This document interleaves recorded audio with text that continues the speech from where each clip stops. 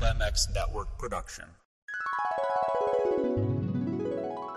You cast me, or complete me till death do us part.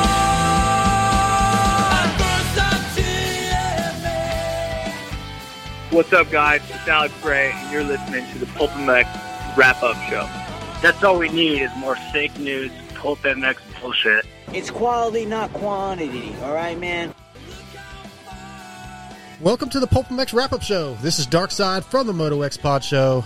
This is the #1 wrap-up show in the moto industry, where each week, myself and a couple guests wrap up and discuss the good, the bad, and the janky in that week's PulpMX show.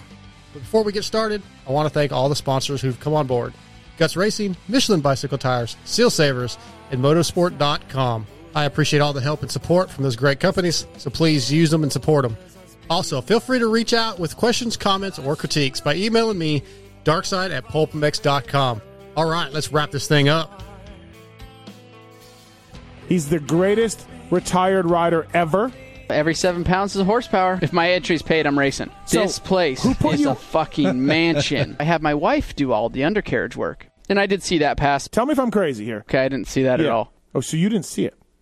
Well, I watched it twice, but I didn't see it. That's not how I would have gone about it. Holy smokes. This next generation is going to be so soft. Not everybody gets a trophy because it raises pussies. Some people don't make good decisions in life. He's the best at flat tracking. Pull any one of these supercross guys, and I bet you I could do better than flat track than they can. You're going to want it to be as stiff as possible. Sometimes you swap out. If there's skeletons in a closet, you don't open that door.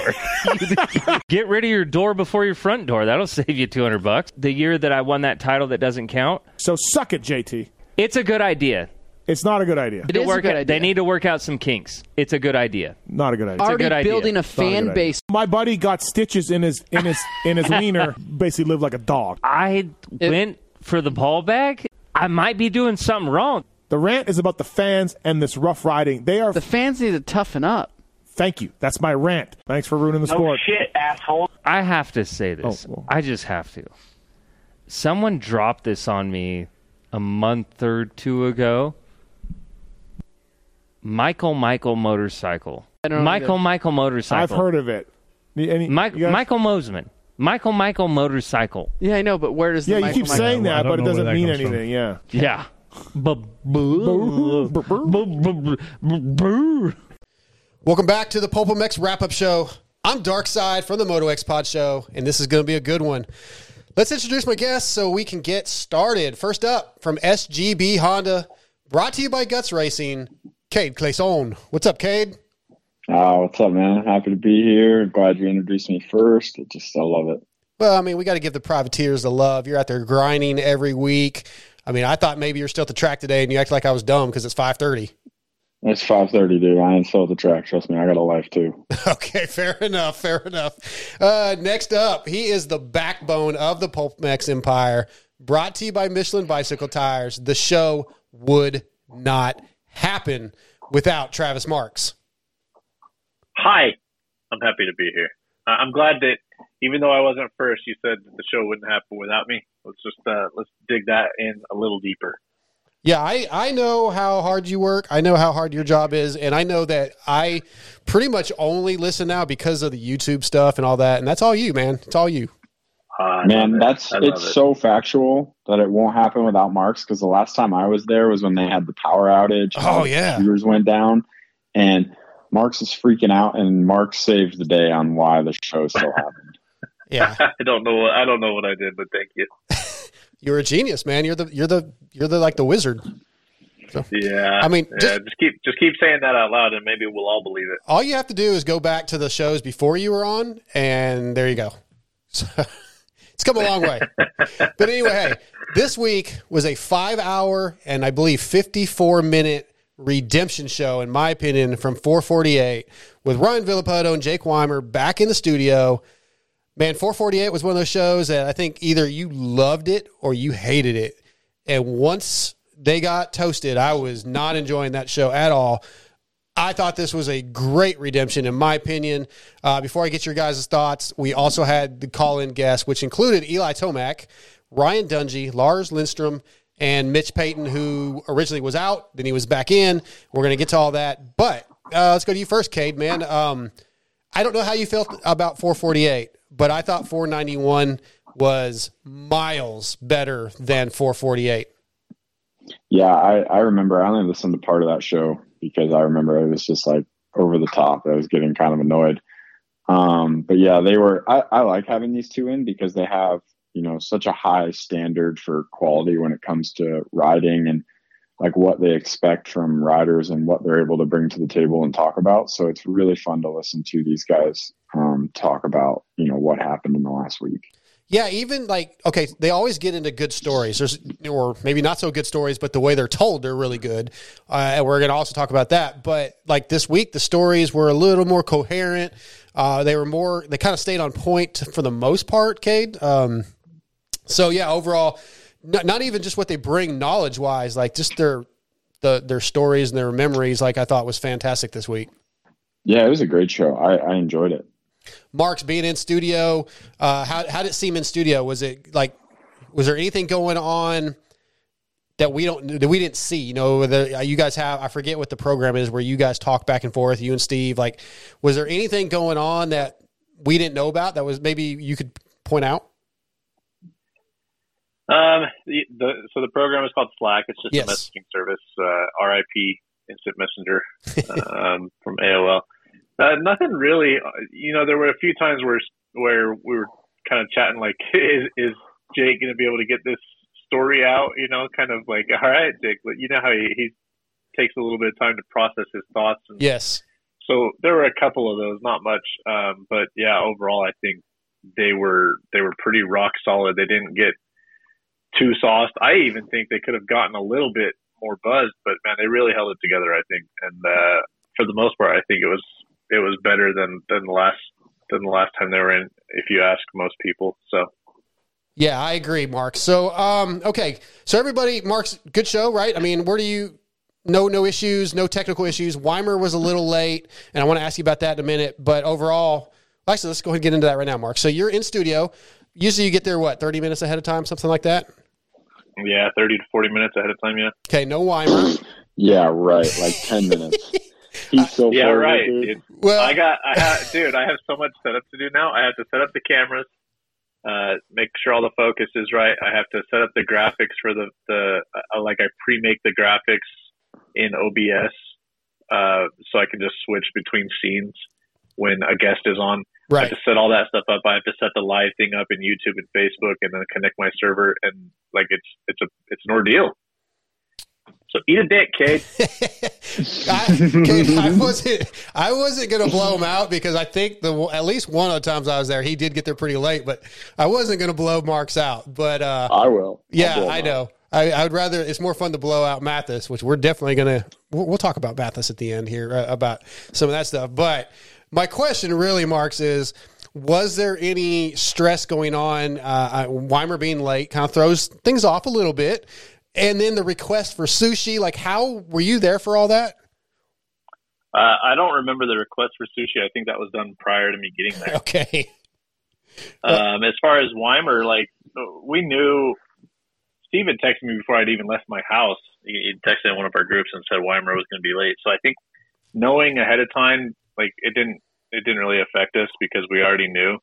Had it been 5:30 and nobody had heard from Weimer or something, maybe, or 4:30, I'm sorry, maybe everyone would have been freaking out a little bit, but we knew he was in the air. We knew when he landed, so we just knew that he was going to be late, and it was fine. And then you got RV for an hour and 20 minutes or whatever it was by himself, and I honestly actually think that was pretty good. So I don't disagree. I think it was, we got a little bit of just him by himself and a little more, not him busting balls with Weimer. And I really did enjoy that time until Weimer showed up, although I was really looking forward to that. Cade, what'd you think about RV just by himself for a little bit?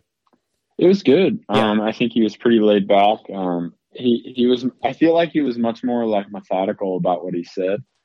Because I feel like when Jake and him are together, it's almost like when A-Ray and I are together, it turns into a lot of inside jokes, and we laugh at a lot of stupid things that most people don't get. Right. Yeah. And so it was cool to just have a different aspect, but I don't think you get one of them in I definitely don't think you get RV in studio without Jake. That's probably fair. What do you think, Marx? You know more of the behind the scenes on that. Is that you think that's a requirement almost? That's a good question. Yeah. I definitely think it helps. I think if you caught RV at the right time, I don't think he'd be opposed to coming in by himself. I do. I mean, let's be real. RV probably likes the spotlight a little bit. I don't know if anybody would disagree with that. So I think him being by himself a little for a while may have made him realize that he could do it by himself. Why not? Yeah, the only really negative about Weimer not being in on time was Ryan Dungey was on before Weimer, and we had the discussion of Dungey taking out Weimer, and the video, we finally got the videos a little bit later if you were watching on YouTube, but it would have been kind of neat to have Weimer there to interact. But either way, the show was good. Listen, the most discussed topic of the whole night, in my opinion, was probably the Jason Anderson, Ken Roczen pass or takeout, wherever you decide to stand. Let's hear a little bit what they had to say. I'm going to go out there and say it wasn't totally deliberate. He went outside. Yeah. Bad move. Right. He could feel the pressure. Second of all, the sand, it's sand, and those lines came together at the end. Mm-hmm. And maybe Jason could have come up underneath of him, a little and kept it tight, but he didn't. The lines did come together. Yep. If there would have been a penalty, I think that would have been a complete bullshit move. If that was me in that same scenario, they would have said, "What the fuck are you going outside for?" You knew he was there. Yeah. That's what I would have received. Right. In my eyes, and like I was saying on the podcast, Kenny should be pissed, but if he has a chance to down the road to slam Anderson, he should take the advantage. And if he knocks Jason down, he knocks Jason down. I wouldn't be looking for that opportunity because I think that's going to hinder Kenny in the long run. Right. But I don't think Jason is that person. And if you're looking at points and the series and the championship, you can't afford that. Yeah, I see that as just Kenny goes outside, Anderson's like, shit, I can get him. Who wants to follow a guy in the sand for 20 minutes? I got him. It's an opening. Our lines came together. If you enter the corner and your whole plan is to slam the guy and hope that he goes down and you don't make a pass, I mean, that's just dirtbag racing. That's not how I would have gone about it. If you're looking at the championship scenario, it's like, okay, you almost took both you guys almost went down. You put a hole in your case, right? The oil comes out, or you have a DNF of some sort, but sometimes you get away with it. But it looked like a pretty hard hit. I just didn't think it was the smartest move if you're trying to win a championship. I don't love rough riding in general. Cade, as a racer, where do you stand with the discussion? Most of everybody was on the side. It was, Steve thought it was not that big of a deal as part of racing, but the idea of it's not very smart if you're going for a championship. Almost everybody else talked about that on Monday night, and that's a pretty damn good point. You could go down yourself, right? You could fuck yourself out of the whole deal. Where do you stand on what they had to say, and what do you think of the pass as a racer? I see both sides of it. Mm-hmm. I see where JT's coming from, especially as a guy that doesn't like super rough riding. I'm a guy that's been put in situations that I've had to run into people. I've been ran into. I know. I think there's a time and a place. I think it was a little early in the race. Anderson knew what he was doing. He knew he was going to run out there. He knew he was going to run into him. He's not an idiot. You can see him get on the throttle way before he hits him to try and beat him to the exit, and he knew that they were going to hit. It's plain and simple. But I in reality, though, I don't see anything completely wrong with it. It sucks that Kenny went down so harshly, but I mean, that's the sport that we live in. And, if Anderson keeps doing that over and over again, they're going to penalize him. And, you can't do stuff like that all the time, but sometimes, man, you just got to do it and make it happen. But do I think it was a little premature for the main event being the third or fourth lap or whatever it was? Yeah, probably. Where do you stand on, I'm sure I don't know if you listen to the review show or not, but obviously Steve and JT were going back and forth. And sometimes I think a lot of that is just, they're each so hard-headed they refuse to give each other credit that, okay, you might be right. But where do you stand on aggressive racing? Bar banging is Supercross. It's part of the sport, and you just have to know it's going to come. I mean, it has been, but do you feel like it has to be that way? Oh, yeah, for sure. Okay. I mean, you're talking to the guy who cleaned out Troll. I know. Second lap of the LCQ. Probably did it on purpose. Premeditated murder. Nah, man. It happens. Like, it happens all the time. Marx, Marx, where do you stand, man? You didn't get a lot of say in this. You know, they keep you quiet most of the time, keep you down. Where do you stand on the whole discussion? You on JT's side, Steve's side, or can you even really pick a side in this? I mean, you can always pick a side, right? Or you can waffle like JT and Mr. Blair like to do. I don't know. I don't think it was super bad. I don't think it was something that we need to be all upset about.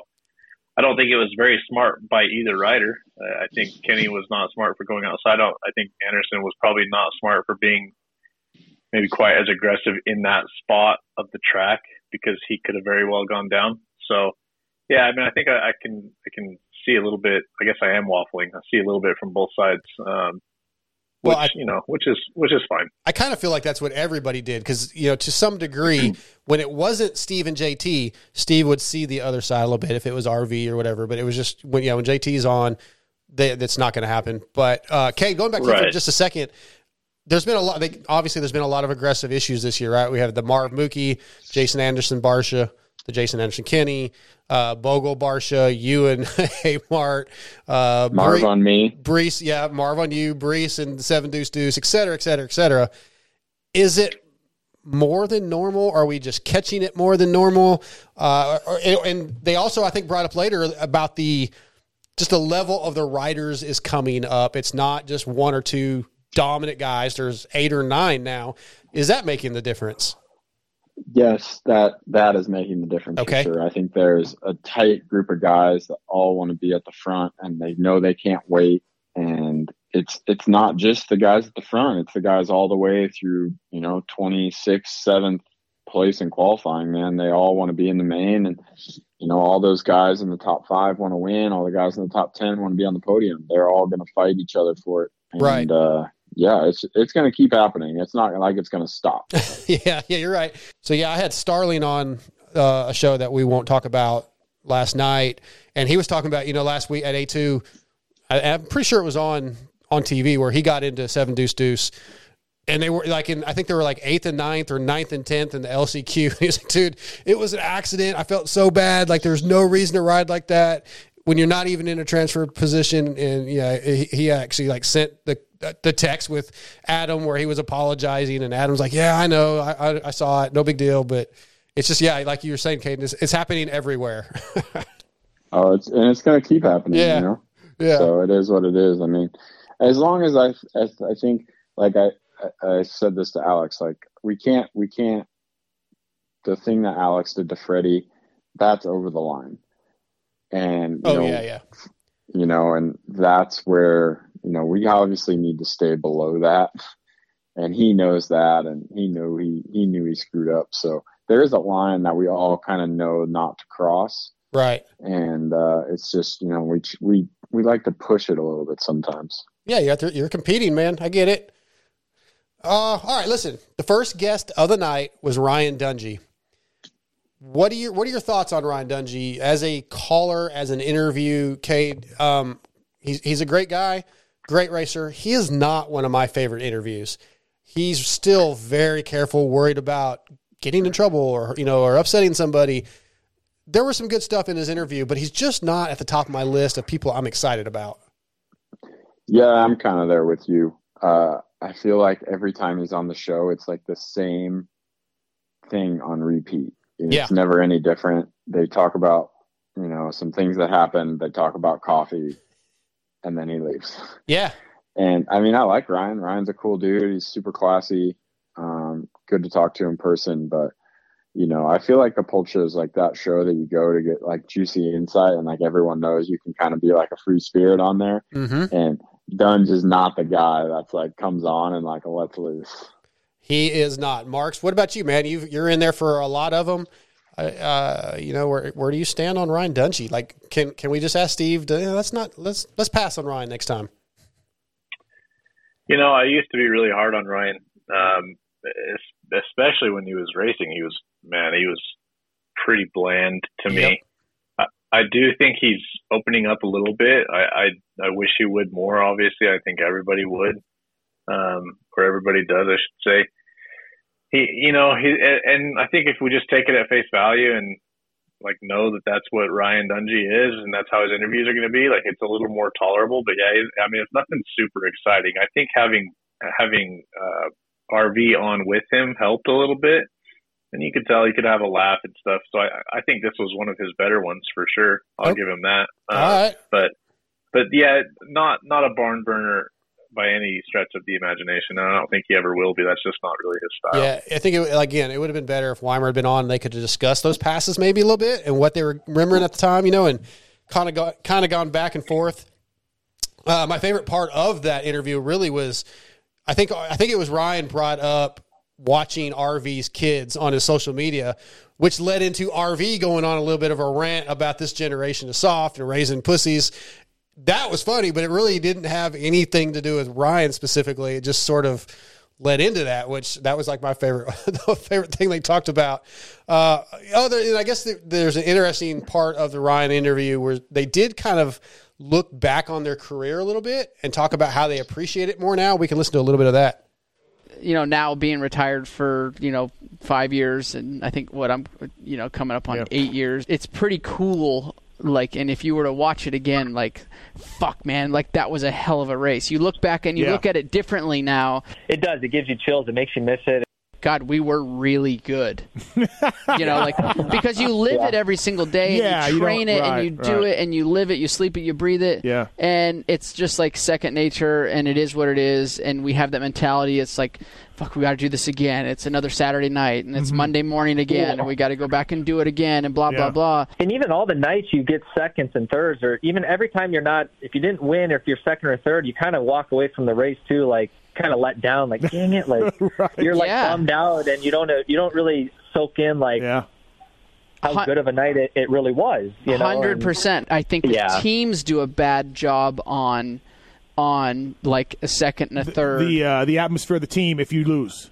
Yes, a lot of times. Right. Not that hey, we're yes, you got second, we're in it. The inconsistency, and it's dude, you'll have a guy that goes from first to eighth to fifth to second to 10th. Yeah. And you have this inconsistency where me or you, consistency was so much more consistent. It's something to look back on and admire. There's no time to celebrate these wins, really. You it's 10 o'clock at night, you're going to bed, you're off to the airport, you're on to the next race. It's you're always so forward thinking, you don't really get time to absorb what we're talking about, wow, we get to look back and really enjoy. And that's kind of what I think about, a lot of these racers, and it's a lot of the, it's such a short career. And one day it's going to be all over, and you're going to be wishing you were back in this position, and you have plenty of time to enjoy the moment. But my question is how do you change the mentality, or how do you change the thought process of, say, teams, because the racing's not going anywhere, so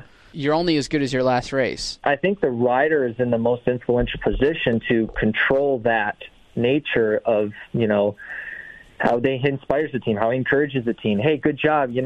I think a lot of the riders look for the team to, hey, it's okay, you'll get them next weekend. But the rider, invest back into the team. Tell your suspension guy, dude, what a great job they're doing. We're going to get it. Let's keep pushing. And Marx, first, before I ask you about that audio, do you cringe when Dungey's on, or a guy that's kind of like a Michael Mosman and a guy like Ryan Villapoto throws out the F-bomb?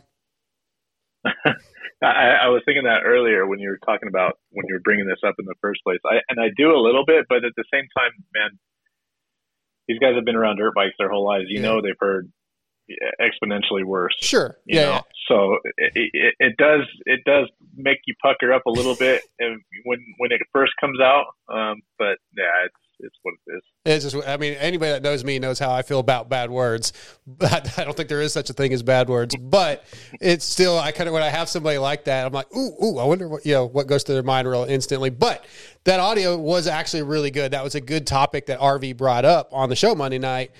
They don't have time to enjoy it really at all. And I think Ryan talked about a 10-year window, and you've got to put everything in, and you really don't have time to enjoy it. And they look back and they kind of almost wish they had enjoyed it. Marx. Yeah, you're right. And it is always interesting to see that perspective and hear them talk about that perspective after the fact, right? But And you would think as more of these riders come out and say that stuff after, more riders that are currently in it or coming up into it would hopefully hear that and analyze it and take it into consideration and maybe realize, yeah, they could probably have a little more fun and enjoy it a little more. But, I'm sure it's easier said than done, especially when you're deep into it. You want to win, I'm sure. Yeah. I'm sure that's just how it is. But I think if everyone did that and for example, I don't want to jump ahead here, but you just take someone like Tomac who seems like he's in a good place and having some fun, that stuff really comes out in their interviews and the way they come across in media and stuff like that. So yep. Honestly, people love that. I wish the riders would do it more. Yeah, you could take a guy like Aaron Plessinger, who was just on a week or two ago, or even Jason Anderson, who doesn't do very many interviews, certainly won't do Pulp, but he's enjoying things, right? He's doing his own program, Cade, and those guys are enjoying their career, and I think last year, us in the media or whatever, saying, well, maybe Jason Anderson won't win another championship. Maybe he's not as dedicated. We've heard Steve say that a bunch, but he's enjoying doing what he's doing, and if it doesn't bring wins, he's still racing motorcycles, and that's really what he wanted to focus on, is having fun racing his dirt bike. I don't think there's anything wrong with that, Cade. No, there's not anything wrong with that, and I think that's almost the way racing is going these days. Mm-hmm. You remember towards the end of the show, they started talking with Lars about how Honda is like less corporate these days with Kenny and those guys, and I think that's kind of what they're getting at, is they're trying to enjoy racing more so that they can be in it a little bit longer, because I think everyone gets burnt out on it. And I think that's kind of why both Ryan Dungey and Villapoto left as early as they did, because they just got burnt out on the training and they weren't having as much fun.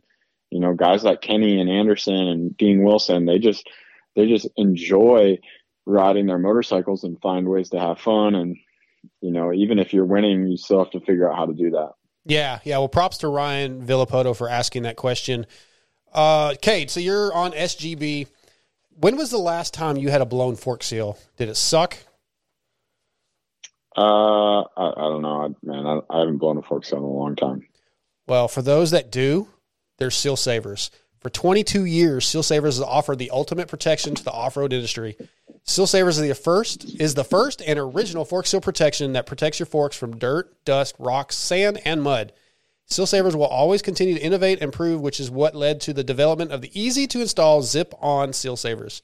Not only do they have a full line of products for your motorcycle, Seal Savers has essential products that are crucial for the performance of your side-by-side and mountain bike. Seal Savers is the ultimate protection. Enter the code PULP25 for 25% off at sealsavers.com. Marx, commercial breaks. Give us a little inside. The first commercial break, which I think there was only one Monday night, if I'm not mistaken, in a 6.5 or almost a 6-hour show. But how was the sushi break? How was the talk? Give us some. There had to be some good talk going on. Give us something that we didn't know about. There was. So there was only one commercial. Fun fact: the commercials this year are actually shorter. They were 12 minutes, I think, for one, and now it's down to like 8 or 9. But what we did is we combined two, and so if it seemed long, it was probably 16 or 17 minutes. It's because we combined the two, so we didn't have to rush to eat. The sushi, that prime sushi. As far as what was going on the break, man, the only thing I can really remember is, I don't know why it's such a hot topic, but man, there was a lot of Ryan Villapoto butthole talk. Oh, nice. Like Manscaped? Yeah. I don't know how it came up again. It seems to come up a lot. It makes me a little uncomfortable, but a lot of talking about how his wife helps him clean up his butthole. So that it's sad that that's the most memorable part of the commercial break this time, but no, that's great. That's how it is. That's great, Cade. I mean, who wouldn't want to hear about RV talking about his butthole maintenance? Me. No. Me, I would not. Yeah. Me either, dude. I'm the same way. I'm the same exact way. Okay. A-Ray freaking does that all the time, man. He talks about that, and I'm just like, dude, I don't even care. A-Ray has 2 posters of himself in his bedroom, so I'm not surprised he talks about his butthole. I think more than that. Oh yeah, he's got posters of himself in his bedroom. Yeah, man. I had him on FaceTime video for something, and it might have been the wrap-up show. But yeah, I was like, dude, do you have a poster of yourself behind you? And he's like, yeah, I got a couple. Yeah, that's a bold move. Yes, I like it is. Chicks dig it. I was like, okay, bold. Well, but Marx, your chick waxes people. I mean, maybe she doesn't wax men's buttholes, but like, surely she waxes women's buttholes. Yeah, she did. She doesn't anymore, but she did. Okay. She did wax women's buttholes for a living. You know, and that's sometimes I feel like my friends always say, "Oh man, what they're very interested," but then you get to learn about what types of women are actually going in there, and it Right. becomes a lot less glamorous. But yeah. And I even said that during I was like, dude, I don't even want my wife to see my butthole. And RV's like, oh yeah, get all up in there. I'm like, you're out of your mind. No, dude. I don't have that kind of relationship with my chick or any of my ex-wives either. Like, yeah, no. Sarah gonna do maintenance for you, Cade, if you had to have it, or is she out? God, no, dude. That's I love Sarah. last thing she's concerned about. Your wife is so badass. I love Sarah. She's awesome. Yeah, she is cool. Yeah. All right. Eli Tomac got his first win on a Yamaha at A2, and he came on the show, and Steve says he seems happier. I definitely saw that at A1. I think most people anybody that listens to an interview, sees him in the press conference would agree. Cade, what do you think, man? I don't know how much you've seen of him since the beginning of the season, whether it be these interviews, you felled stuff on YouTube, whatever. I mean, do you get the vibe that he is absolutely a different guy? He's definitely happier. Yeah. It's funny because I've tried to like befriend him. Okay. And I'll like in the pits and stuff, if I see him, I'll always bring up hunting because we both hunt. And so that was a fun part of the show for me when they were all talking about hunting. But he definitely seems like he's in a happier place. I think he's pumped to have his suspension guy back. Yeah. And be able to work with people that he's super comfortable with. And I think happiness, in the same sense as we were talking about Anderson, it just brings in good riding. Yeah, absolutely. It's funny you brought up the hunting stuff. I didn't take any notes on that. Well, I didn't put any notes for the wrap-up show on that. I have them in my timestamps, but I'm not really a hunter, but I live in East Texas, so there's all my friends hunt. But it was kind of funny listening to Steve clearly not knowing anything. He didn't have a clue. Yeah, they brought that up. He doesn't own a gun. Steve's very like not hunter friendly. Like he probably wouldn't say that in front of Jake and Ryan. Yeah. But like he said it to me because, you know, Pookie's a vegetarian. Yep. And like he is not big on hunting, and obviously Pookie's not either. Sure. So it was a very interesting part of the show to me that Steve was so into it and acted like so into it. Well, and yet that was another moment, like the Dungy and the F-bomb thing, where I was like a little uncomfortable because I know that a lot of times Pookie's downstairs listening, and I'm like, okay, they're talking about hunting. He's talking about taking out an elk, you know, at whatever it was, 600 yards, you know, the last one he got. And I'm like, oh, she's not digging any of this, you know, or he was talking about bow hunting, I think. And he said he missed, that wasn't RV though. That was Eli. Yeah, Eli. And he said the one I missed. He said the one I missed. And I was like, oh, I bet Pookie is just like hating this conversation right now. Yeah. Yeah. So, I mean, all my friends hunt, so I've never been hunting because I don't want to sit in a tree stand for hours. I'm just not into it. But well, when you elk hunt, you don't sit in a tree stand for hours. Yeah, they that's track, not right? The conversation for now. Yeah. Yeah. That's a little different. And I think in California though the laws are different because my uncles live out there. We're getting off topic, but I don't think you're allowed to set tree stands and feeders like you are out here, where it's barely a sport. Yeah, it's for sure different, but the game and it's a whole thing, man. Yeah, it's a whole thing. All right, well, we'll move on. Anyway, back to Eli. Well, no, Marx, what do you think? I mean, you think he's happier? You see that? Do you like it? I do. It definitely comes across that way in his interviews. I feel like his social media posts, like he posts to Instagram once every month rather than once every 3 months. Sure. You know, Yeah. He's talked about that. Yeah. People notice that stuff. I think it seems like he's in a good place. It seems like he's having fun. Who knows what you can attribute that to, whether it just be change of scenery, whether it be, you know, dad life, who knows? But outgoing, happy Eli is fun, man. He's a rad dude. I think it's cool. It sounds like he'd be fun to hang out with or just chat with. So yeah. I'm all for it. You guys should go listen to that other podcast that we won't name and the Eli interview that was done, because would you guys have guessed, either one of you have guessed, that he listens to Metallica? Marx? No. Okay. No. Me either. But he does. And he told me, he's like, there's a Metallica Eli, and then there's the country Eli. And I was like, okay. So we got into some stuff like that, and that was like, oh yeah. And he is a cool guy to talk to when you just get him one-on-one. He giggles and laughs at stuff, and he just doesn't normally come across that way in interviews, but this year he has, and Steve asked him about that. And then RV asked him about making the change. I feel like if I would have went to a new team, they'd be like, okay, what's waiting for me? What am I going to say? What does he want? What should we do for, is that a big difference going to a new team? Yes. And I had to take all that into account before I made a move, right? It's like, who are you going to be working with? Who are you surrounding yourself with? And do you think those people will work with you, and will they provide you, what you think you need, and, hopefully give you the best equipment? That's a big part of it. Is I felt like I could just have certain things be better, right? I wanted to try things or try a new direction, right? And I didn't want any handcuffs to do that, right? But dropping all egos too at the same time, it's like, go out there and try it, see if it's better. If it's not, oh well. But are those conversations you had during negotiations, like talking to them, like, hey, I want a little bit of freedom if I feel like I need to go a certain direction? I felt like I was just kind of stuck with what I had.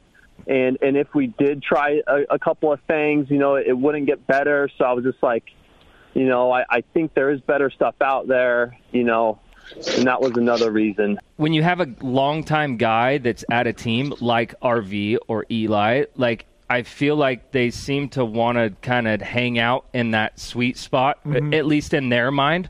Well, we're already winning. He can win races. Sure, yeah. We don't want to veer too far. Right. But then they go to a new team, like when RV left. I wasn't at Cowie anymore, but I was still at the test tracks and was whatever.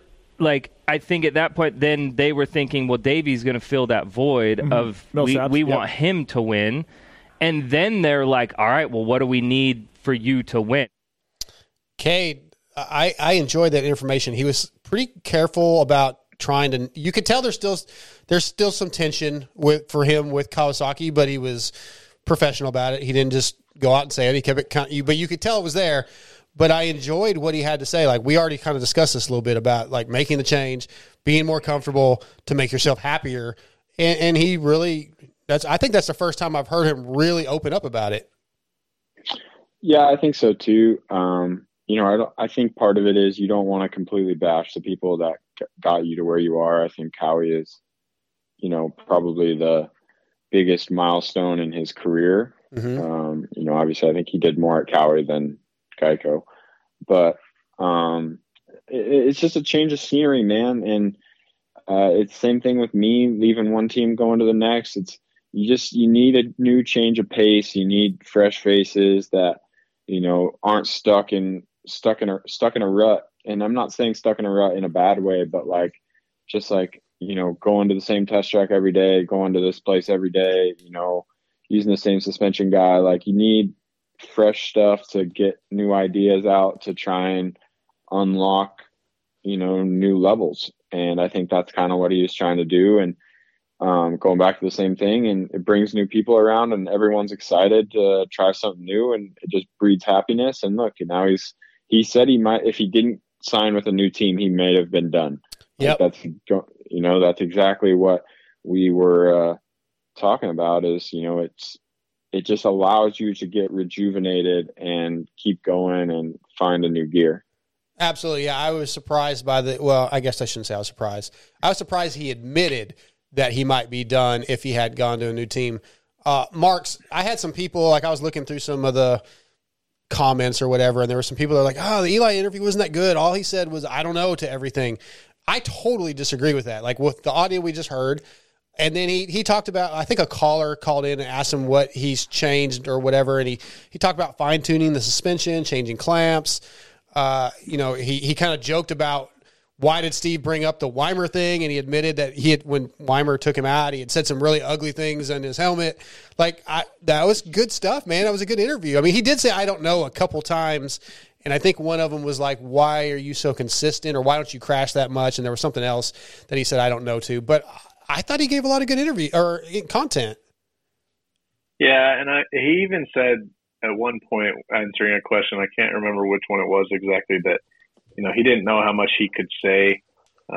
Obviously, there are certain things that they have to be a little bit careful about and try not to blow old teams out or blow people out or share secret information, what have you. Like that's always going to be a thing. So I don't know, to be mad at him for having that kind of answer one or two times maybe out of the 40 minutes that he was on the phone, I don't think you can say it was a bad interview for that. That's pretty weak to me. It was good, I thought. Yeah, that was when I think it was RV asked him about were there negotiations about changing things or whatever. You having options when you were making the negotiations. I think that was what the question was when he's like, I don't know what I can say. That sounds right. Yeah, I think Weimer said, are these conversations you had during negotiations about having some more leniency of what you want? That's when he's like, I don't know what I can say. And the other thing that I thought was kind of cool was, or I don't know if it's cool, is just him saying that he's having fun riding with other people and sharing info, but deep down it drives him nuts, Cade. Like that's like. He didn't used to do that very much. He would have J Mart come out and ride in Colorado, but for the most part, he was alone. It seemed like, at least as far as we knew. And now he's adjusted, like you just said. He went to another team. He's having more fun. He's open minded to let's try this and just enjoy it. Maybe. Yeah, I think that's the old school mindset that he still kind of has, that he probably gets from his dad. That like, I don't share my info. I'm here to do my work, and I'm going to show up and surprise everybody. Where nowadays it's like everyone's Instagramming everything. Everyone's showing everyone kind of what's going on. And, I think maybe it's a change of pace for him and he's just kind of figuring it out. But yeah, like we said, change is good. And he's, like we also said, he seems to be happy. So it must be working for him because, yeah, man, he's riding damn well. Married now, 2 kids. I mean, lots changed in the last 2 years. So that changes a guy anyway. Eli. Yeah. Before Eli came on, Jason Thomas was on, and they were discussing the Eli situation, a change of teams, and other riders that came up were discussed. Let's listen to a little bit of that. But I think you could have been winning at 29, is all I'm saying. I do believe that, but mentally I was fried. So, sure, of course, right. I'm wondering. I think that's why he left. I think that's why he went to Yamaha, because he needed to do something different, or he was going to step away. He wasn't having a good time. The financial side of it was secure for him. So if it wasn't fun anymore at some point, I think he was out. I think I've said this on another show that if I would have left Kawasaki, it would have bought me another at least 2 years, maybe 3. Yeah. Eli looks happy. But the flip side, though, is Jason Anderson, RV, is riding maybe the best he has in years, maybe ever. And he's on Cowie now, which is Eli's old team. I just think, and JT and I were discussing this on the review, Wygant too, like just the switch to a new doesn't need to be the bike, just the new atmosphere. So I think looking back on my career, if I would have went to switch that up and when I decided to retire and say, okay, screw it, I'm going to just move to a different team. You build this whole new foundation inside of a team where I wish, looking back, that I would have moved so that I could have then called a little more of my shots and had a little more. I want to do this. And, okay, we'll do that. And Cowie's pretty rigid. And not be a dick about it. A new team would bend a little more, where I was doing the bending as a rider. Right. Marx, if I was better at doing this wrap-up, I would have probably put that before the Eli discussion. It probably should have preceded what we've already talked about. But Ryan talking about wishing he had changed teams or maybe would have extended his career 2 years. And I enjoyed that afterthought, like him looking back and going, man, I could have done things a little differently and maybe enjoyed things more, and seeing the other side of how things could be done. I thought that was kind of really cool, and I kind of wish he had. Yeah, 100%. If you take how RV is now, and if you could have gotten a little bit of that out of him while he was still racing, man, I think because people love him now. Like people, right? There are countless people that say, "Man, I couldn't even hardly stand him when he was racing, just because he was just either he was boring or just seemed like he didn't want to be there." Yeah, kind of a dick. But man, if you could have gotten him how he is now, or even half of what he is now, back when he was racing, that would have been sweet. I think it would have been good for him. It would have been good for us as fans. It would have been good for the sport, obviously. So, and again, that just goes back to what you were saying earlier, right? Where we get these reflections from these riders after they retire, and you hope that maybe there are riders that are riding today can hear that and take that into consideration and kind of go with that, use that to their advantage. I just hope that's the case, if not now and hopefully in the near future, so we can get a little more life out of some of these riders. Because, man, it seems like retiring at 26, 27 when they're still on top of their game, it feels like we're missing out a little bit.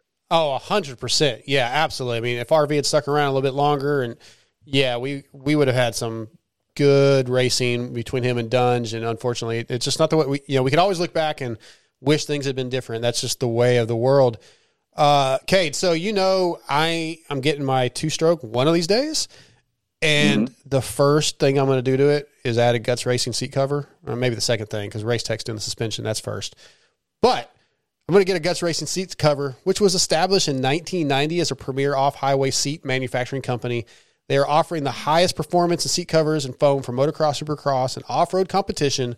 Guts Racing has worked with every top rider at some point in their career, from Steve Lamson and McGrath in the 90s, Ricky Carmichael and James Stewart in the 2000s, and today with Rockstar Husky, Pro Circuit Kawasaki, myself, and many more. If it's style and performance you want, you've come to the right place. Check out gutsracing.com for info on the many products offered, such as the Phantom Light seat foam. God, I can't wait to get that bike, Cade. I mean, dude, do you really not think that it's going to have a Guts Racing seat cover on it when you get it? I don't know. I honestly have zero idea what they're going to do to it ahead of time. I think it's probably not going to be stock when you pick it up. You might be right. I do know that Checkers and Kiefer have talked about getting the suspension done for me. But yeah, I honestly have no idea. I don't even know when he's getting the bike, and I'm starting to believe my stepdaughter, I talked about this last week, I think it was right, that maybe they're just fucking with me. Because I got 2 weeks before the hair goes. And at that point, Kiefer says, sorry, man, it fell through. I can't get a bike. Then what do I do? I mean, I don't think he's going to do that to you, dude. What'd you say, Cade? Whoa, what would you do? He's not going to do that to you, man. I don't think you're getting a motorcycle. No, I don't think he is. And to answer your question, Travis, I don't know. I don't know. You'd probably it won't happen, but no. I'm just like, what if?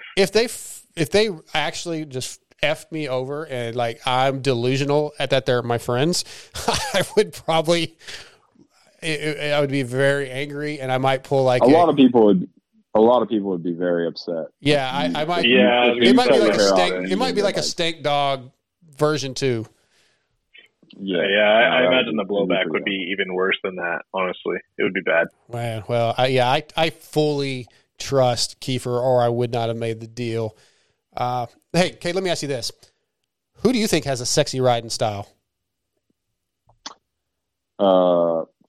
God, I hate this answer because this guy and he's not very friendly towards me. And I can understand why, but it's Chase Sexton.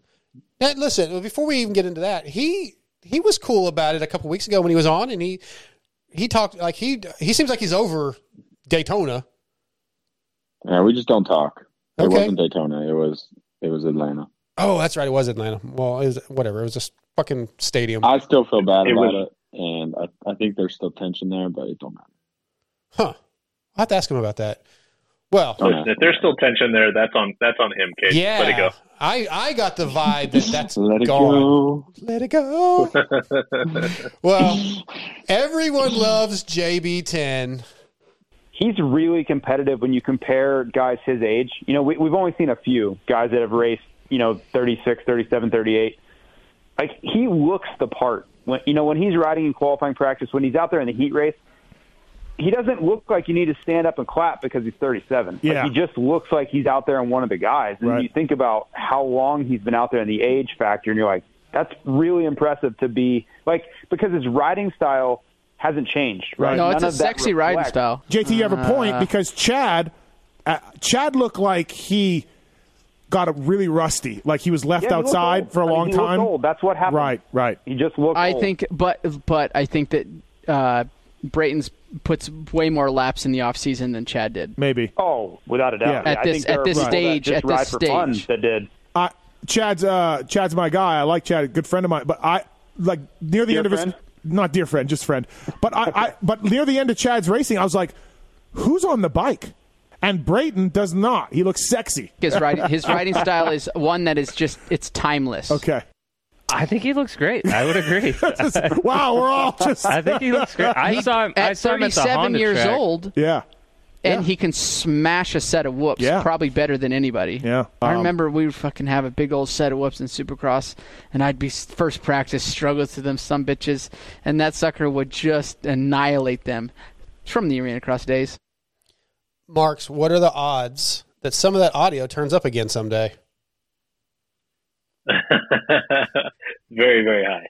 Very, very high. Very, very high. I had people, like, I had somebody on Twitter and a couple other people reach out and like, hey, where can I get, what's the timestamp for the RV saying that Justin Brayton's riding style was sexy? And I was like, God, man, it's way better when Steve says it because we like to give shit back to Steve. Like, I don't care that RV said it. I care that Steve said it.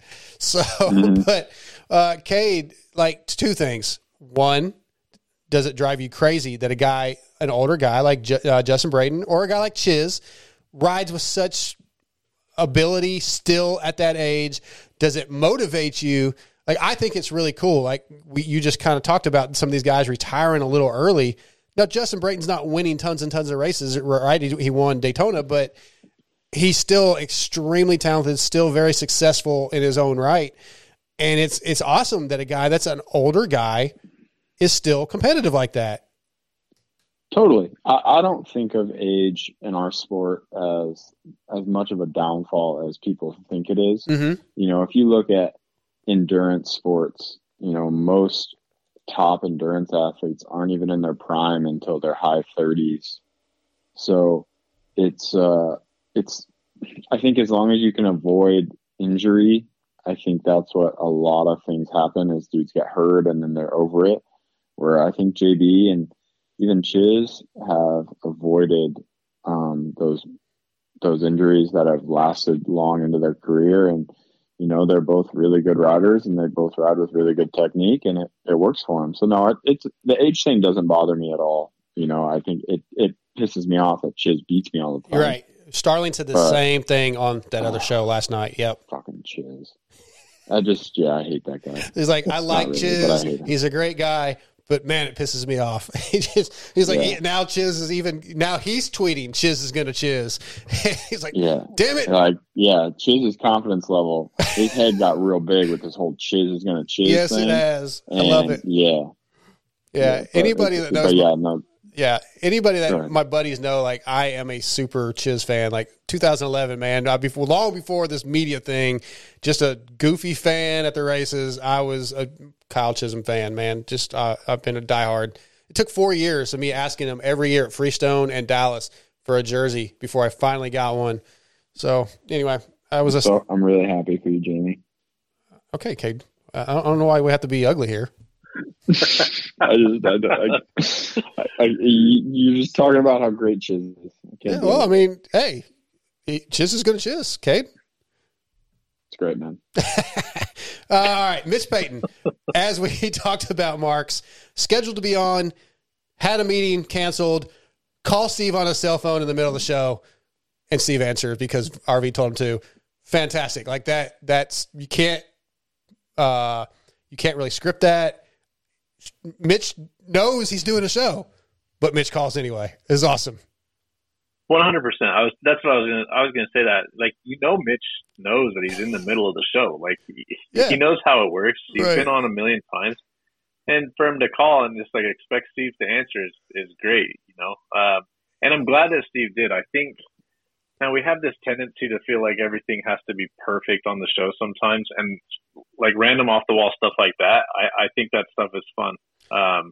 It kind of takes me back to like the few times when there's not really a call screener back in the early days. Yeah, and Steve would just answer the phone and be like, "Hey, who's this?" Like, and I wish we would just do that sometimes. Like if a call was coming in and Steve wasn't really in the middle of something, I wish he would just answer it on air. Like, I think some of the unscripted stuff like that is pretty entertaining. But like it's Mitch, dude. You gotta answer. Definitely got to answer it. And I think anybody that really knows the show knows that although Steve plays it really cool throughout the show when things don't go well, if he loses control, he gets a little upset. We've seen it with Randy Richardson after Glenn Helen.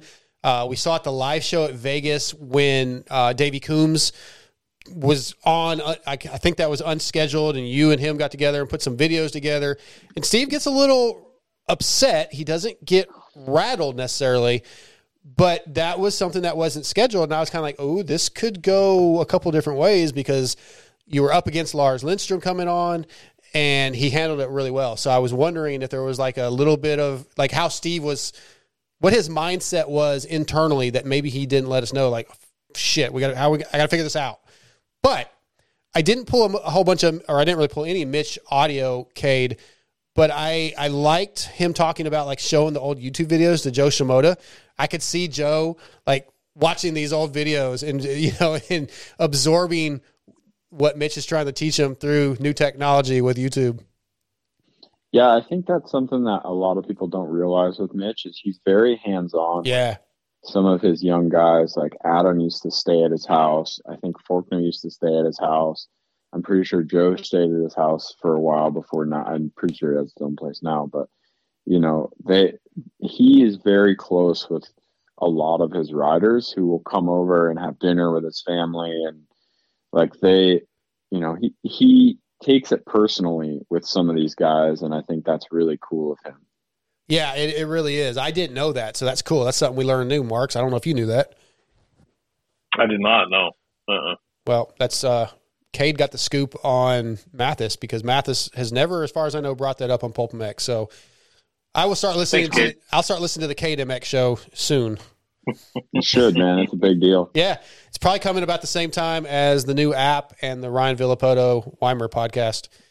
Bro, I've thought about starting my own podcast. I think it'd be good. That's all we need is more fucking podcasts.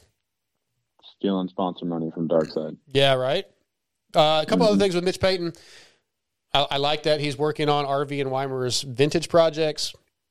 I like that he told us straight up the World Supercross idea he's out on. It's not going to work for him.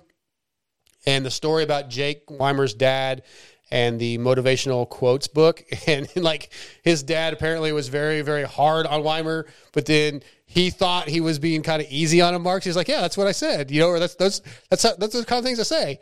But like he doesn't realize that maybe he's negative. That was good. That was good. Yeah, I love that stuff. And I think, man, that stuff from Mitch is why you listen to Mitch. If anybody hasn't listened to like all the Mitch interviews throughout the shows, you have to. The one with Troy Lee was so good. That was years ago now, but I think that was the one where they talked about stealing, was it pallets of grass from like a Chili's or something? Yeah. Something like that? That sounds right. Yeah. Yep. That's a good story. And he actually told me that I asked him something at a live race, and I was doing like a vlog, and I asked him, like, what's the craziest story you remember? And he told that same story. That was I guess that's one of his go-tos. Lars Lindstrom came on, Factory Honda team manager. Lars and Chris Kiefer are the reason that I'm seemingly losing the Dark Side moniker, if that's right, because I introduced myself to Lars at A1 as Dark Side, and Kiefer overheard and fucked me down. I don't know Lars at all, other than that one meeting. I really enjoyed Marx having him on because I get a little bit behind the scenes, kind of his thought process on not micromanaging the team. Cade brought up him talking about, when Kenny came over a couple years ago and started expressing his thoughts, posting his thoughts on social media, that the team started to shift a little bit. Like that inside information from Lars about Team Honda, I enjoyed that. Again, don't know a lot about Lars, so I thought he was a great guest.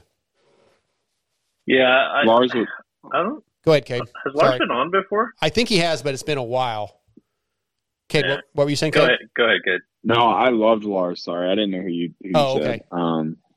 But yeah, no, I thought Lars was my favorite one of the night. I think that was really cool.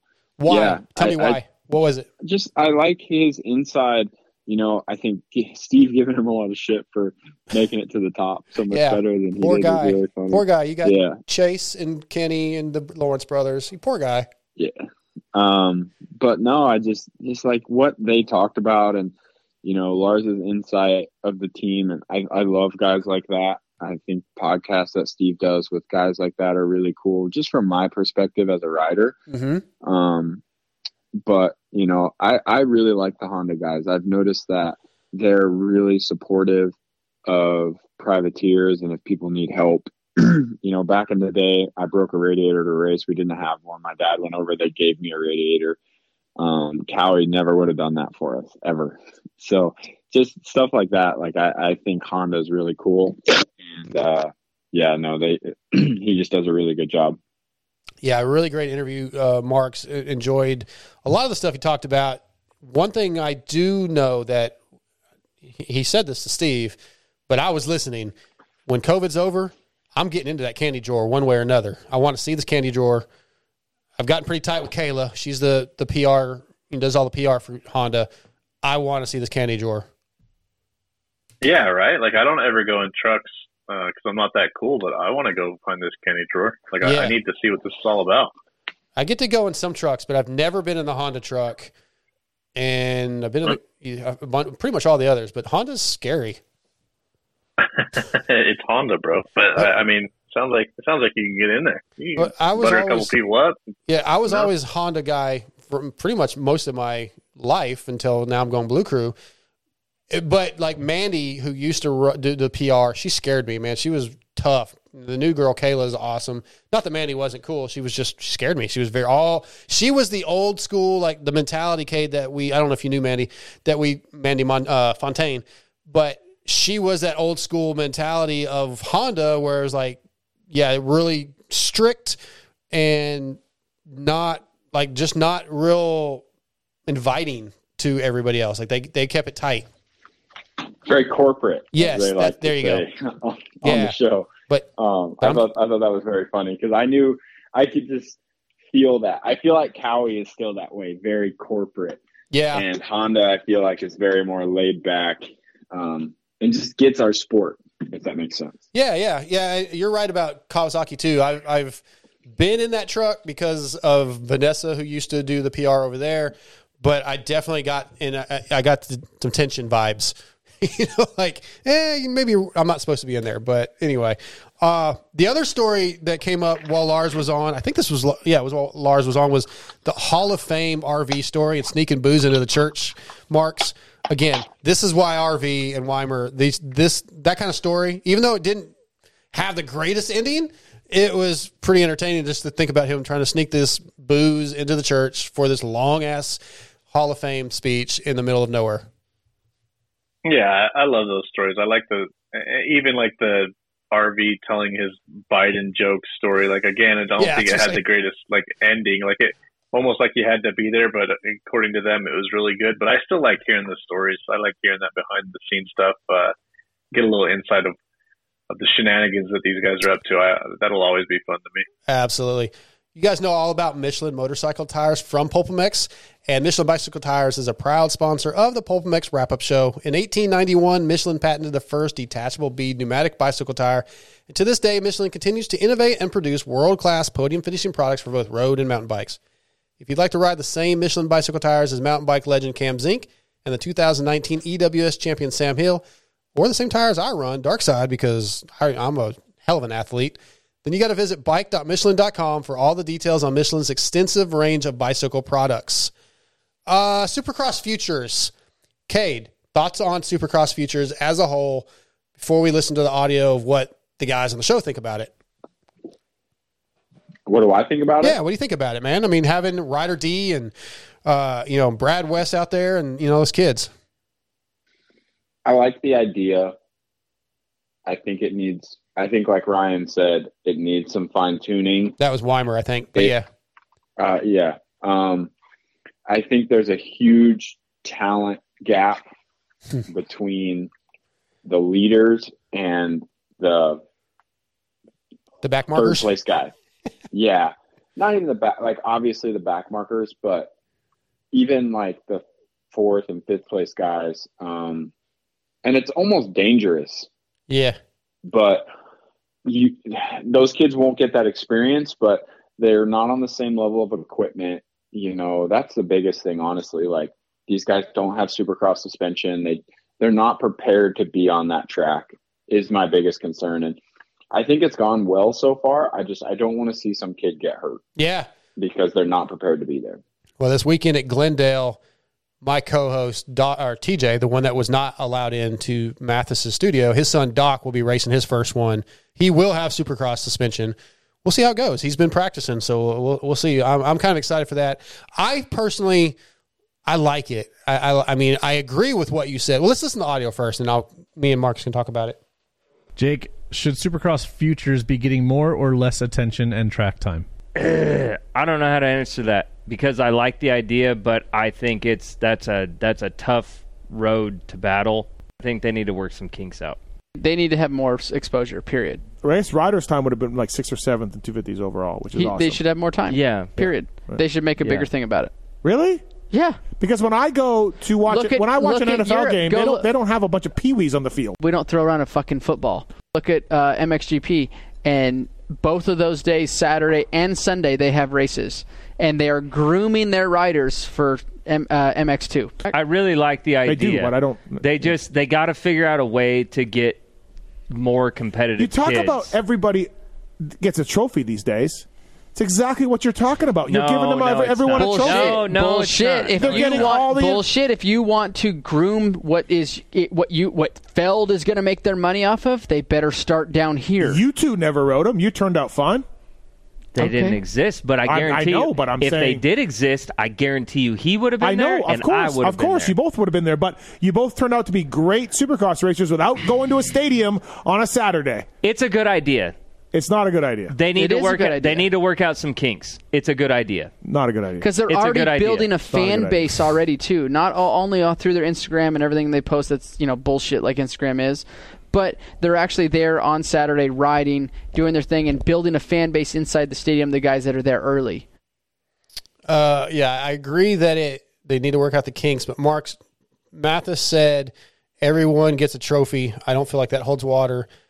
And him trying to say, like RV and Weimer didn't need it, that doesn't hold water either. Those are the elite guys. So I don't feel like either one of those arguments holds water. I think it's a good program if they can figure it out. And like Cade said, get the competition a little where there's more guys at the same level. But I disagree with Steve totally on this topic. So what? Just to make sure I'm understanding, what was the everyone gets a trophy thing about? Like, I don't understand where he's going with that. I don't either, but I think. So go ahead, Cade.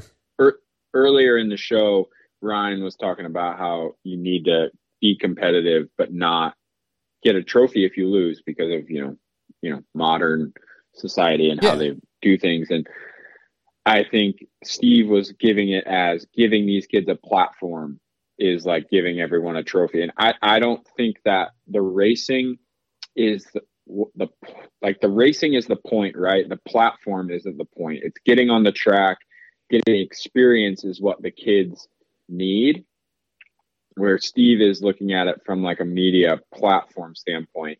So I think they were just coming at it from two different angles. Yeah, that's kind of how I took it, and I didn't agree, Marx. I don't think that holds that for me. That doesn't hold water. Yeah, from that angle, I would be on your guys' side. I don't think it's like they need the track time. They need to. It's not them getting to race it. Isn't them getting a trophy? I don't think. Is that what he's?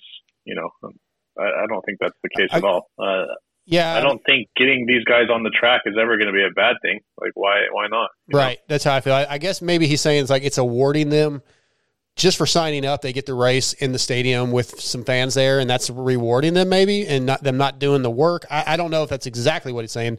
That's kind of how I took it, though. That's why I disagree. But who cares? Let them race. I agree. I think it's a little more content on Race Day Live, and I guess is it this weekend they're actually going to be in the night program, I think? Cade, do you know? I'm not sure. I can look at the schedule. I got it right here, but I don't think so. I thought they were in the night. Maybe it's at the finals at the Salt Lake City. Maybe that's what I think it's at the finals. Okay. Yeah, I don't think it's. Okay. Well, I got this. yeah, I would definitely disagree with them getting TV time if there's no LCQ and a Triple Crown or whatever. That would be bullshit. So, yeah, hopefully that's not the case, and that probably actually wouldn't make any sense at all. So, my bad. Race Tech Rant, Pulp 21 to save, I believe, is the code. Let's listen to this week's Race Tech Rant. Race Tech Rant of the night. My Race Tech, really, my rant is about this rough riding. The rant is about the fans and this rough riding. The fans need to toughen up.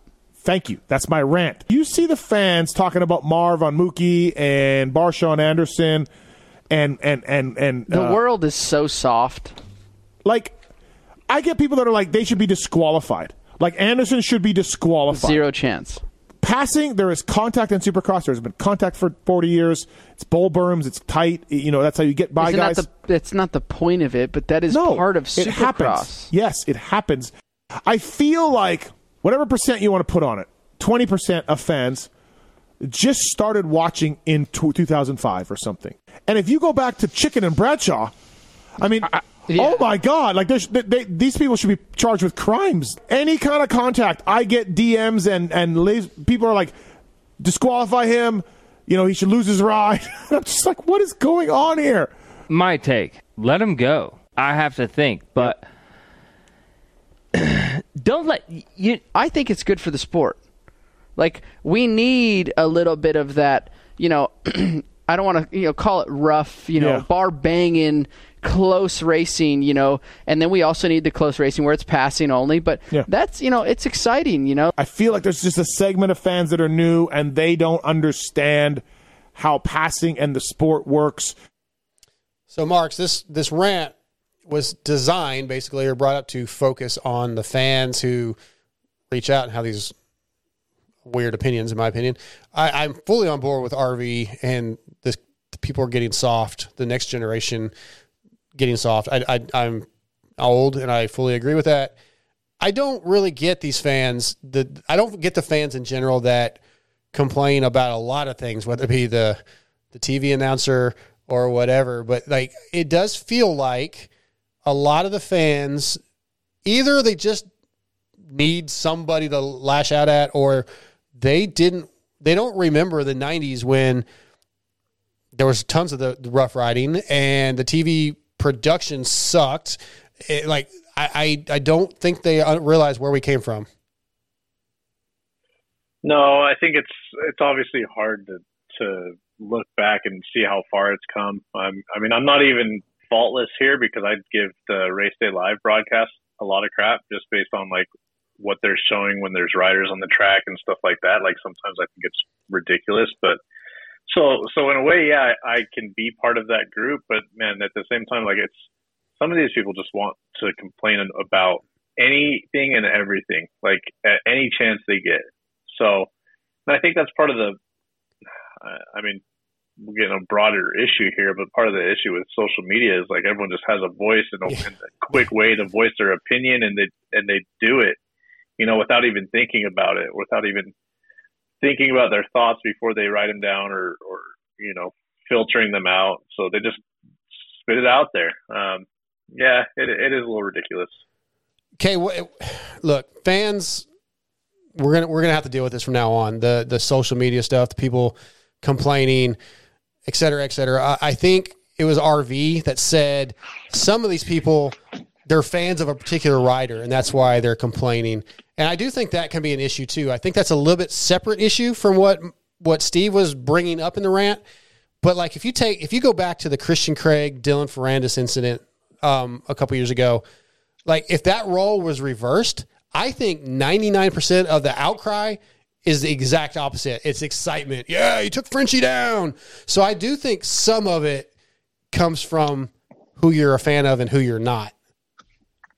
Yeah, I totally agree. I think Kenny's one of the most liked people in the sport. That's why it was such an issue. Yeah. And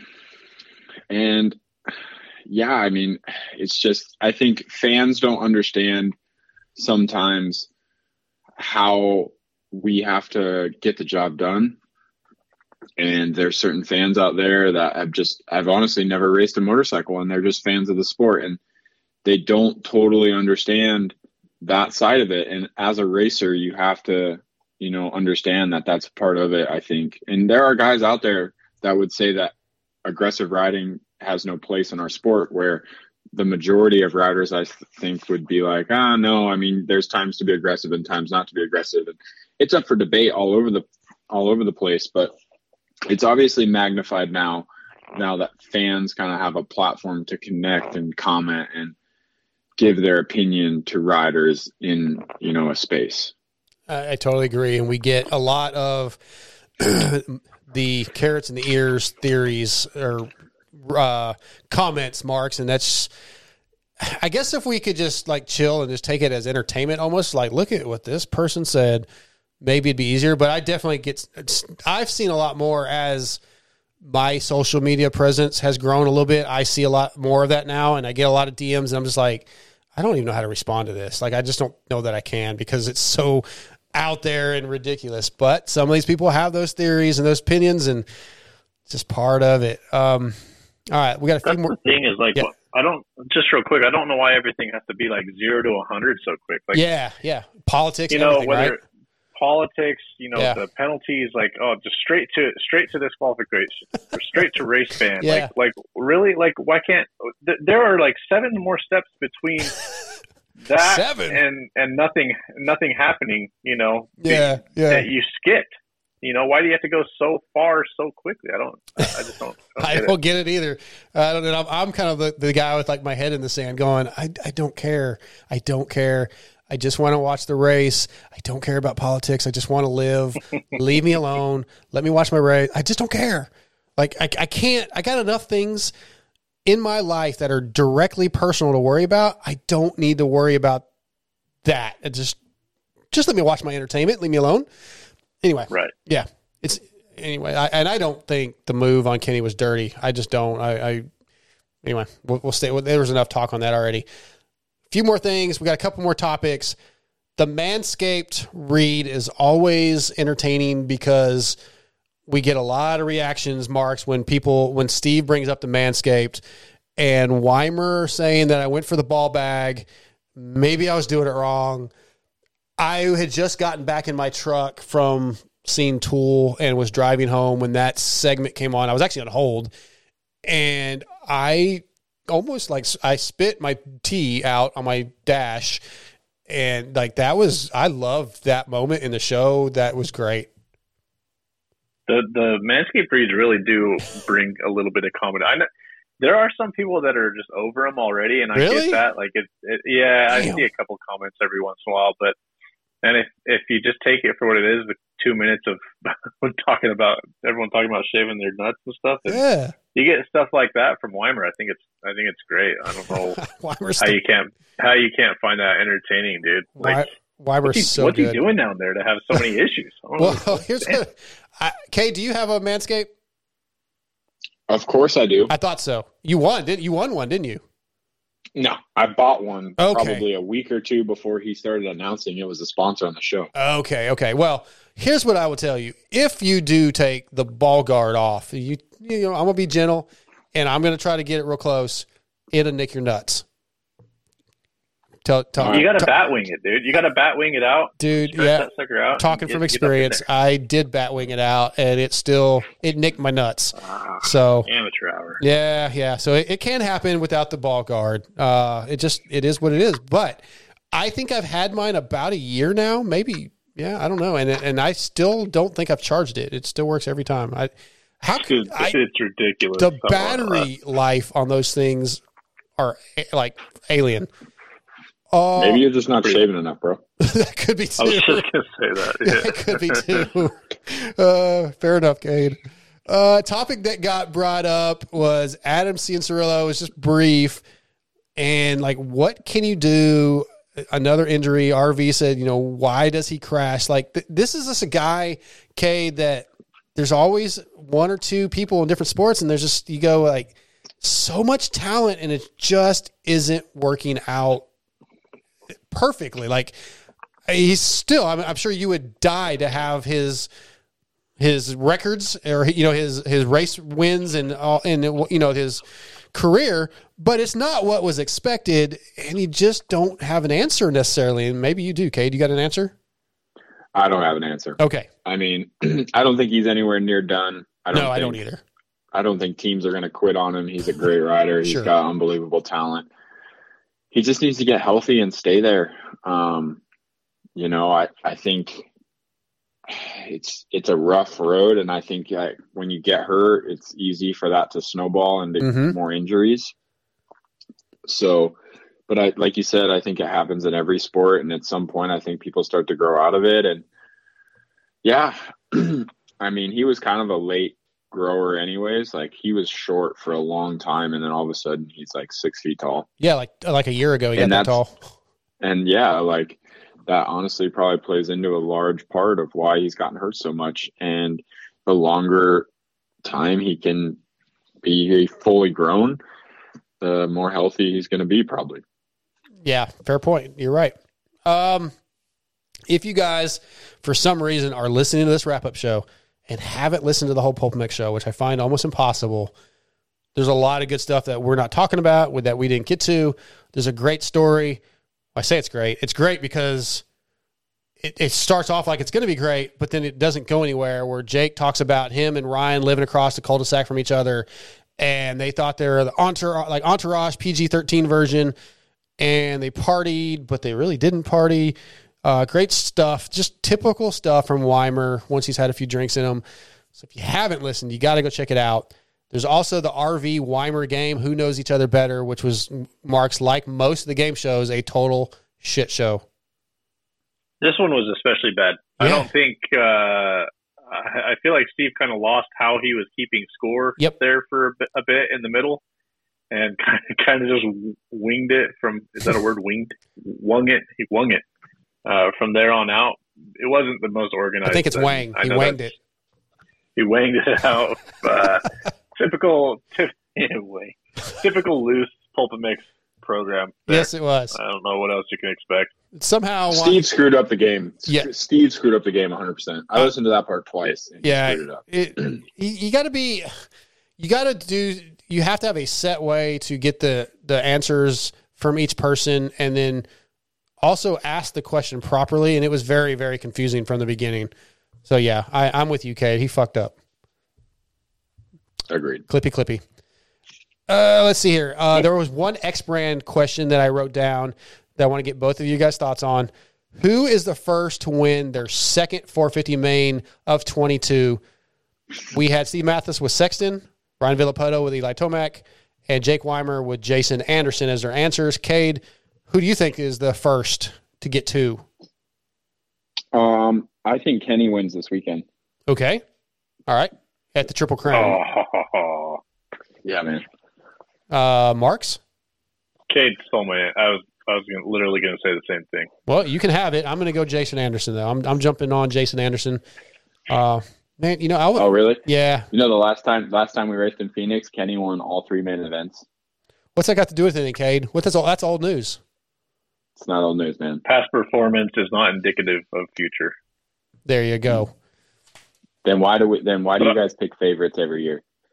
I don't know, because for me it never worked. I picked Dylan Ferrandis. Yeah, how's that working out for you? Pretty good, man. He's coming on strong. Getting better every week. Okay. Those who ride dirt bikes, motorcycles, ATVs, and UTVs know Motosport is the best place for OEM and aftermarket parts, riding gear, and accessories.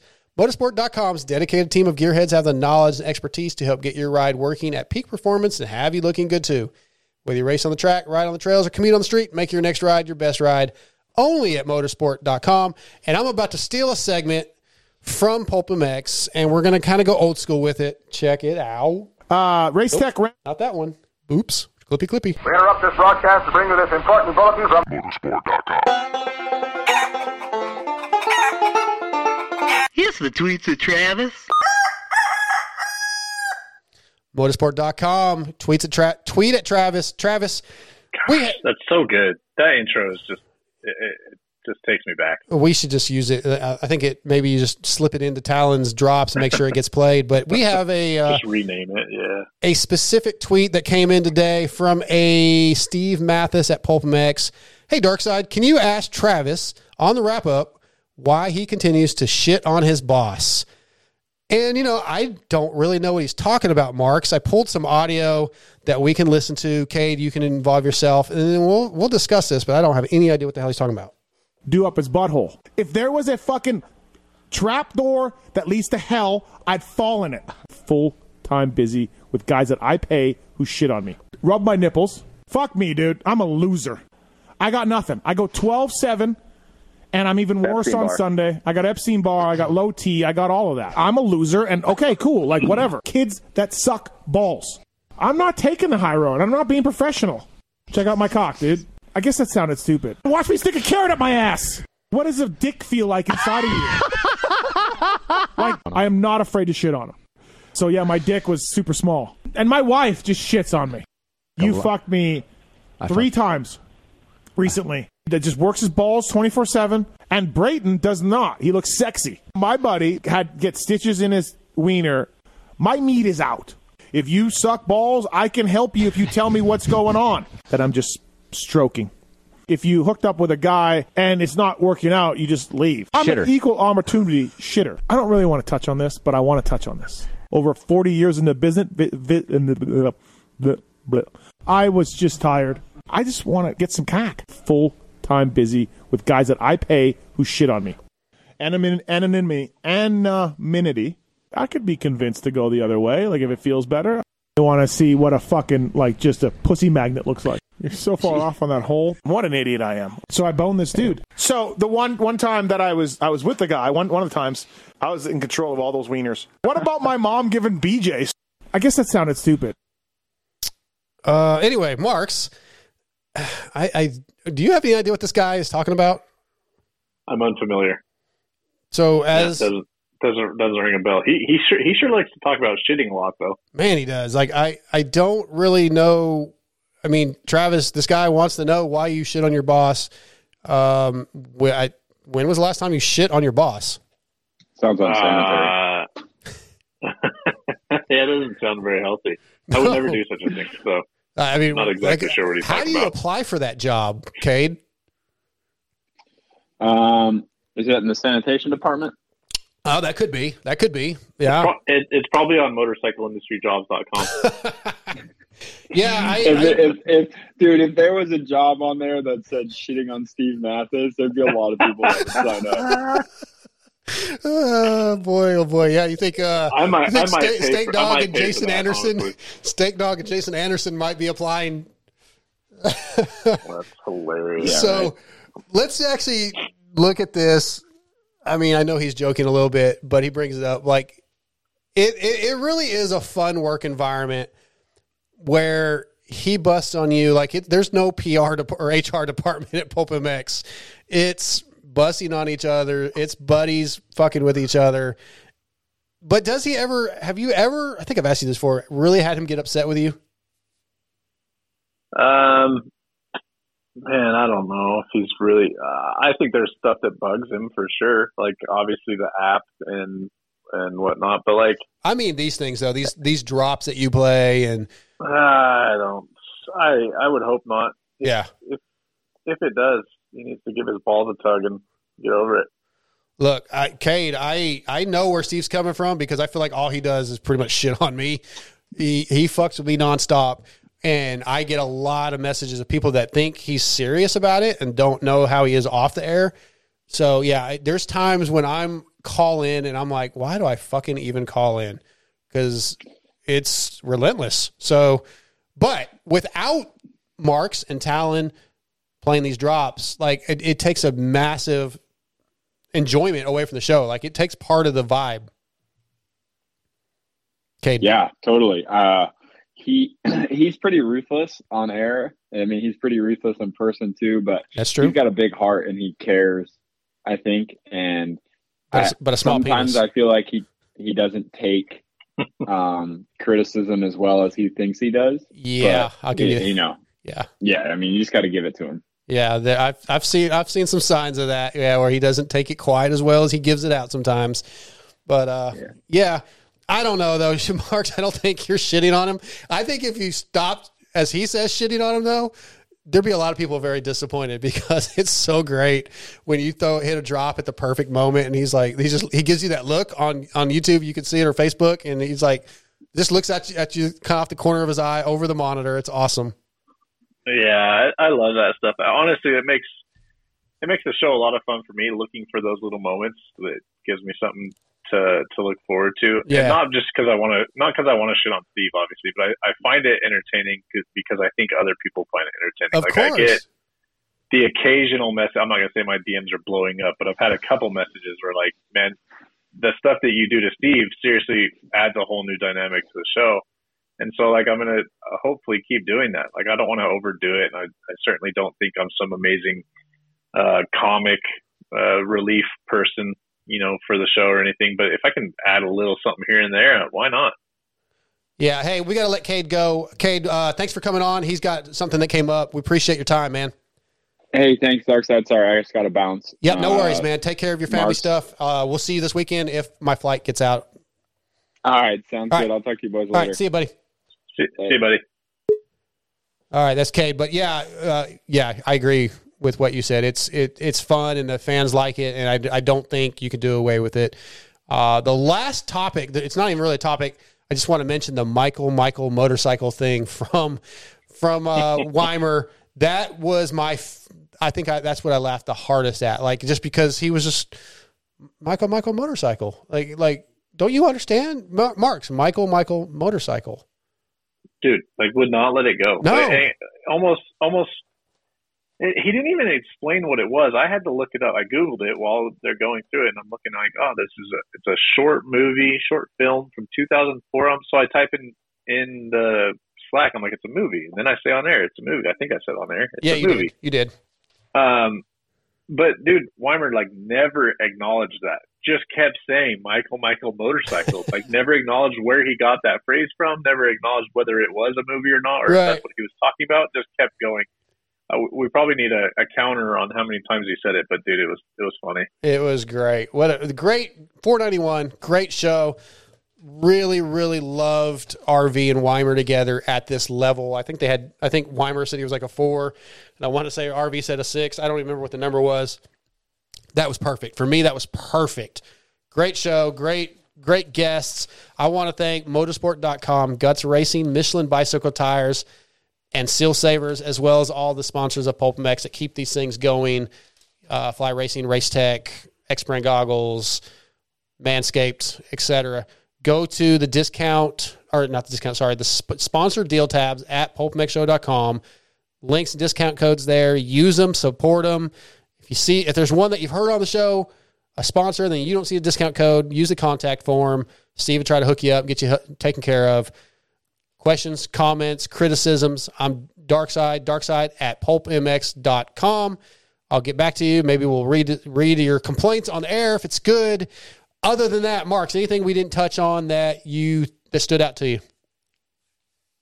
No, I just think it was a really good show overall. Yep. I think it's a good comeback from the last time they were on. I think you get best of both worlds. If you liked the saucy, sloshy stuff, you can certainly go back and listen to that. But I think this was a perfect medium. So honestly, great show. Probably one of the better ones we've had in quite a while. And I feel like we've had some good ones lately. So yeah, definitely put it up there. I think says a lot. I agree. The only thing that really sucked for me really was the 6-hour show on a night. As I think I told you off air, like, I went to see Tool, left the arena at 11:30 p.m., had a 2-hour drive home, and had to be work at 8. And there was no way for me to listen to the show and do my notes unless I came home at 2 a.m. and just stayed up all night and listened. That was the only way I was going to get this wrap-up done. That sucked. And then for it to be 6 hours, I was like, you got to be fucking kidding me tonight of all nights. But it's a sacrifice you had to make. So. Yeah, for Tool, it was worth it. So that was you made your choice. I did. I can't really complain because it was. I mean, I bought the tickets thinking it was a Tuesday night, but I would have went either way. Like, there was no freaking way I was missing that show. So anyway, Again, Dark Side from Moto X Pod Show. Thanks for coming on, Marx. That's it. We're out. Yep. Good times. See you. Why would you want to re-talk about the Pulp Show?